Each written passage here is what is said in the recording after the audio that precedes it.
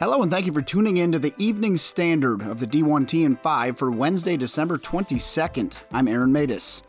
I had a D1 Ticker Collegiate Sports Connect conversation with UNC Greensboro Chancellor Frank Gilliam and freshly minted UNCG Athletic Director Brian Mackin about a number of topics as Mackin gets started in the new role.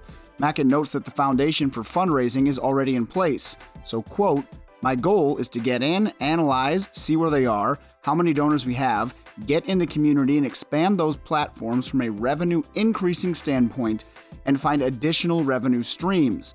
The world is changing right now and we have to be proactive and find additional ways to bring money into the athletic department," end quote. Asked whether there are any strategies Mackin can carry over from his time as UAB athletic director that will help UNCG specifically in men's basketball, Mackin says the most important piece is to invest in the right places and be transparent with his staff as to why investments are being made. More of that conversation on Connect. Sign up is free, including how Gilliam believes the institution can assist athletics fundraising and positioning for the Spartans if and when conference realignment goes down. CBS's Matt Norlander reports the NCAA today held a call with its medical advisory panel and membership about Omicron. And at this stage, there is no change in policy about quarantine length, which is 10 days, for the vaccinated and boosted, but there is hope the CDC guidelines will soon change. When it does, NCAA will follow suit. A CDC change in guidelines would be coming in a few weeks per source on the call, but it's highly relevant and urgent because conferences follow NCAA protocol on quarantine. No change now could have significant impact on the college football playoff if vaxxed players test positive. Texas A&M is unable to play in the Gator Bowl due to a COVID outbreak, according to Sports Illustrated's Ross Dellinger, who notes the Gator Bowl is searching for a replacement team, but sources say the only way that's possible is if another bowl is impacted.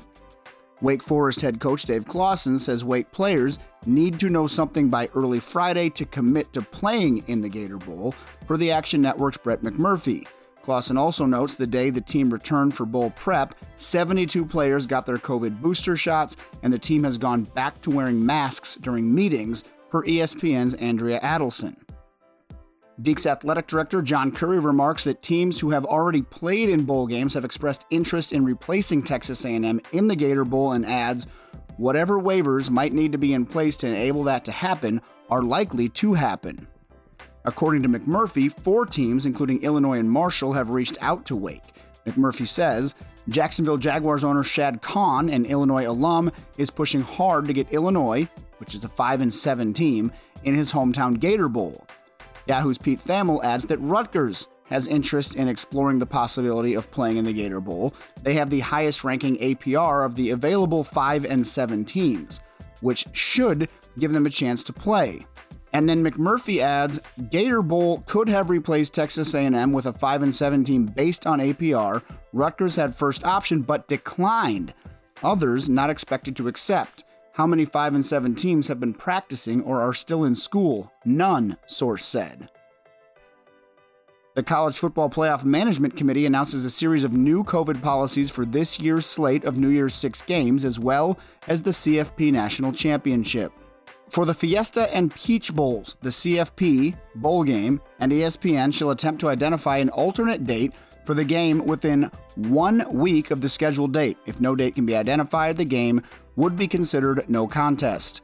For the semifinal Cotton and Orange Bowls, if one team is unable to play, they will forfeit, and the other team will move on to the championship. If both are unable to play, the winner of the other semifinal will be crowned the national champion.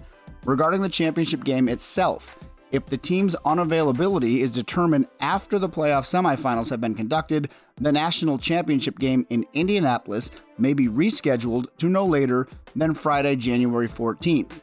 If one team is able to play and the other team is not, and the game cannot be rescheduled or is rescheduled and cannot be played, then the team unable to play shall forfeit the game and the other team shall be declared CFP national champion. North Dakota State and Montana State will not change their testing policies ahead of the FCS National Championship game. NDSU Athletic Director Matt Larson. We'll continue to test weekly like we've had to do for each round. Both teams will be required to submit an attestation of vaccinations or negative tests prior to their arrival in Frisco, but no testing will be required on site. This and more in your D1 Ticker email. I'm Aaron Matus, and this has been the Evening Standard of your D1 TN5 for Wednesday, December 22nd. Thanks for listening. We'll talk to you again in the morning.